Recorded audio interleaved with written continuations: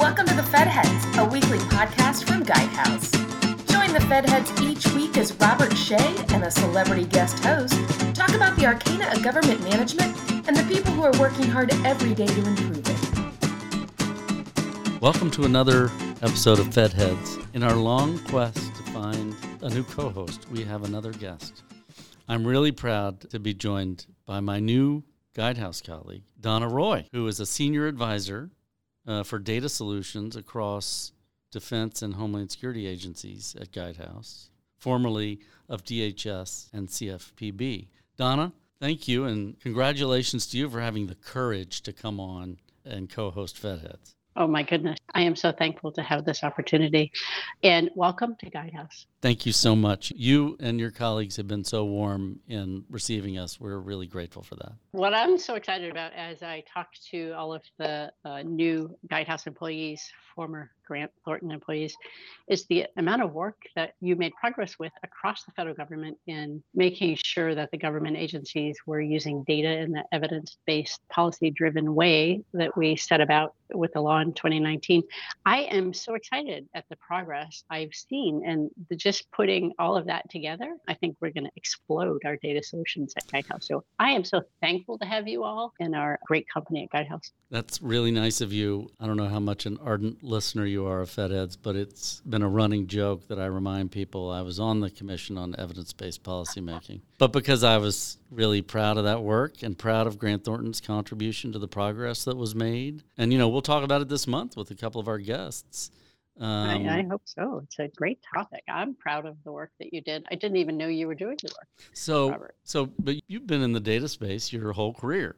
Tell us about the real Donna Roy. Tell us about your journey, your career journey, your journey trying to mature the government's data management governance practices. It's a journey that starts way back when the Marine Corps told me I was going to be in the computer science field. Shortly after I arrived, I didn't know what computers were and quickly learned. I know, it's amazing. Wow. Long time ago. They just threw me in the computer room. It was dark, cold, and they switched, they're like, here's the tape drive over there, and there's the platters over there, the hard drives, and here's the terminal, start programming.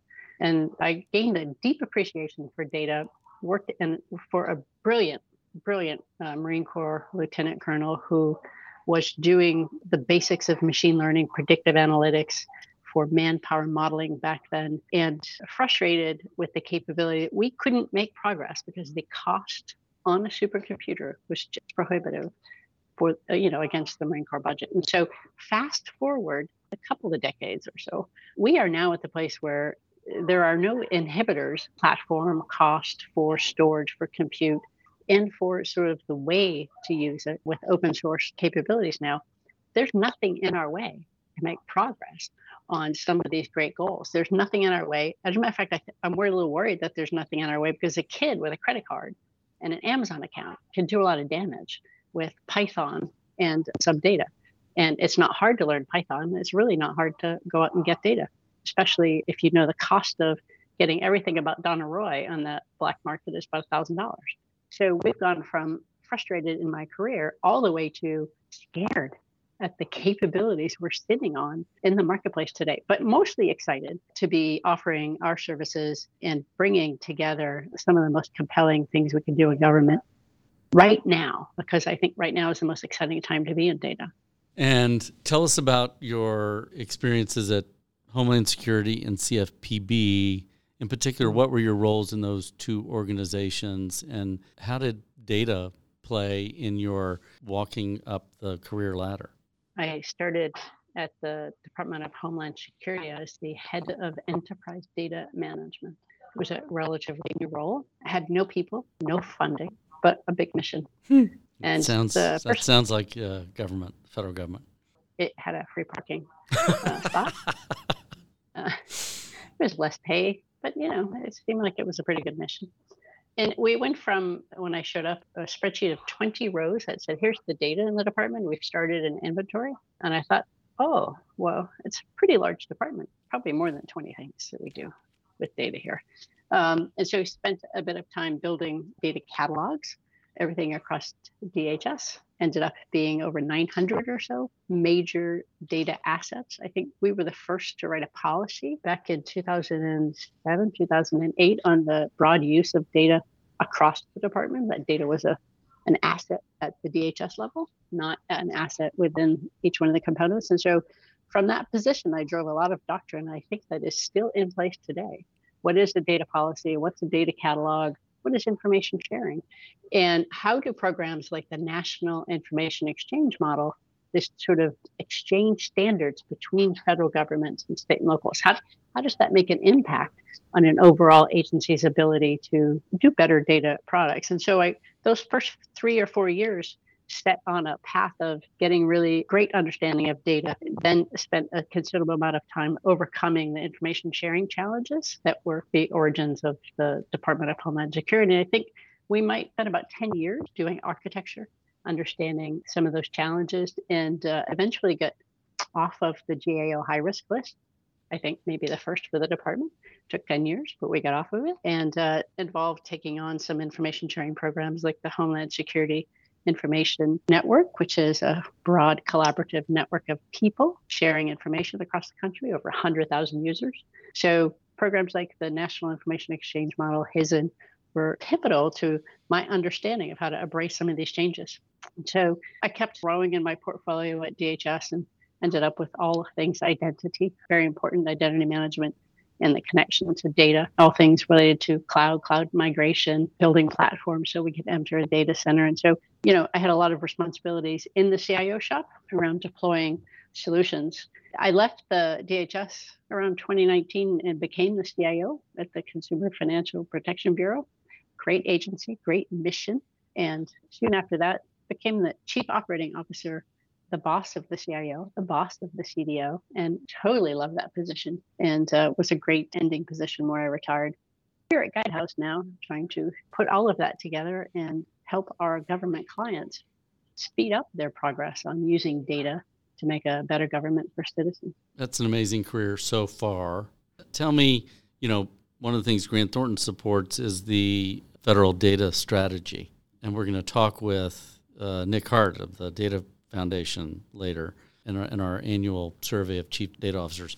Where do you see the federal government's data maturity today? I think it's a little all over the place. There are key departments that have made progress on using data most broadly. I think DHS is one of those. The components within DHS just are truly understand how to use data to make the mission work.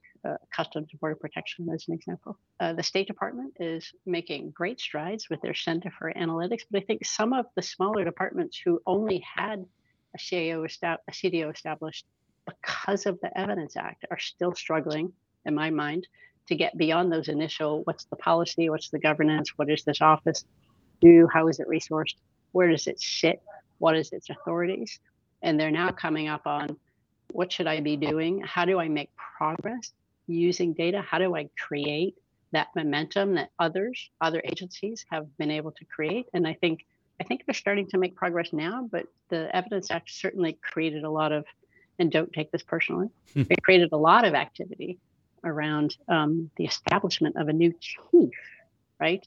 And some of that was political, some of that was a lot of posturing and those conversations on who should be the chief data officer, where they should sit, what they should do, how they should be resourced.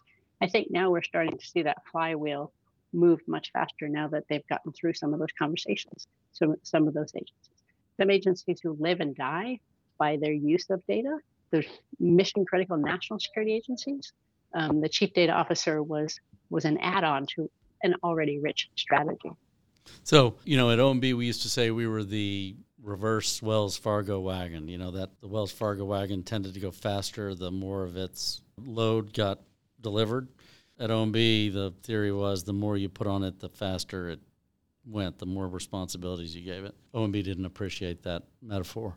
But CDOs are facing similar challenges. They've got the institutional responsibilities outlined in the Evidence Act that you mentioned. COVID highlighted a lot of weaknesses in the statistics we gather and our ability to really track something like COVID and our response to it. The president has likewise highlighted the importance of data in a number of respects, but particularly as it relates to traditionally underserved communities. Do we have the data necessary to assess the extent to which we're reaching with programs and benefits intended beneficiaries? Tell me whether you think the community is buckling from these added requirements or whether it's energized by it or both. I sure hope they are not buckling by it. I think to waste such political might in the ability to make progress would break my heart. I would say that we have a significant amount of data that's not used that can be highlighted and brought up into the discussion with the higher levels of every one of these agencies to make progress. I would say, though, some of that data is not necessarily, take DEI initiatives as an example. Some of that data is just not in a format where we can get to the root cause of some of these things. And so that combination of a statistician, an evaluation officer, and the CDO is critical to get to, do we have the right data, or do we need different data, or do we need to, as Denise Ross calls it, disaggregate our data so that we can really understand what's happening in some of the programs for which we have potentially created unintended consequences by not looking at the data in its most raw or more disaggregated format. So small populations get lost when you aggregate data up. It's some of those same small populations that may have gotten lost in our policy making that we now need to highlight. And so it's exciting. I think it's an exciting time. I hope these CDOs see these initiatives, the many mandates coming down, especially the mandates around cyber coming down, as opportunities for them to partner inside of their agency and make progress. That's great. So generally on these episodes, we parry about issues that are on our minds. Anything else that you're paying attention to? Well, geez, I'm a little worried about what's happening at the elections in a month. What's on your mind about? What's on your mind about? It is something I pay close attention to. I've spent my formative years in D.C. in the House and Senate oversight committees. Right now, you've got unified government, both the House, Senate, and White House in control of the Democrats. That's going to change come January 3rd. Looks like the Republicans, at a minimum, will take control of the House and maybe the Senate. And we may not know that after the evening of November 8th. It may take a while. But in either case, I think you can expect the Congress's oversight engine to begin to gain a lot more steam than it currently has. And agencies should be prepared, in my view, the administration should be prepared for a lot of investigations, some substantive, some real political, but also some tougher oversight, some tougher questions being asked about, especially in light of the amount of money that's been invested in COVID response, economic recovery, infrastructure, Inflation Reduction Act, that myriad of bills, each of which enormously complex, massive infusions of money, not all of it perfectly well spent, as you can probably attest, having spent most of your career in government. I think Congress will be looking closely at those. That engine will begin to churn right after GAO releases its biennial high-risk list. This is something I look forward to. You mentioned getting off of it as a accomplishment. The GAO will, give Congress a menu of areas to look into further as it lists those areas that are at highest risk of waste, fraud, abuse, or mismanagement. And I'll be interested to see what stays on that list and what gets added to that list. I hear a lot of data calls and visits to the Hill in the future of the executives in our great government. Any reflections on that from your experience in the Hill, what that was like? Oh, my goodness. It was exciting and days where I was petrified.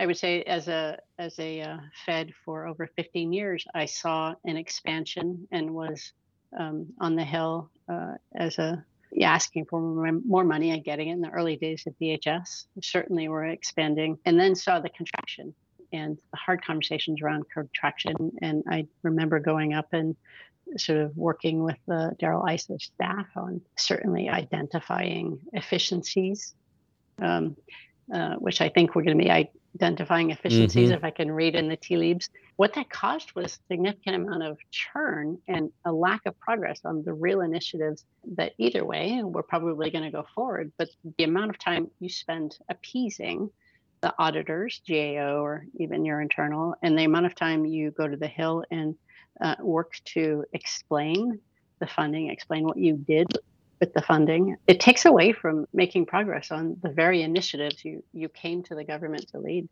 It is frustrating as a civil servant who is on neither side, but there to implement the policies of the administration, that so much time is taken up in this back and forth conversation in such a divided way in Washington, D.C. right now. Yeah, it'll be a big challenge for agencies not to get too distracted by it.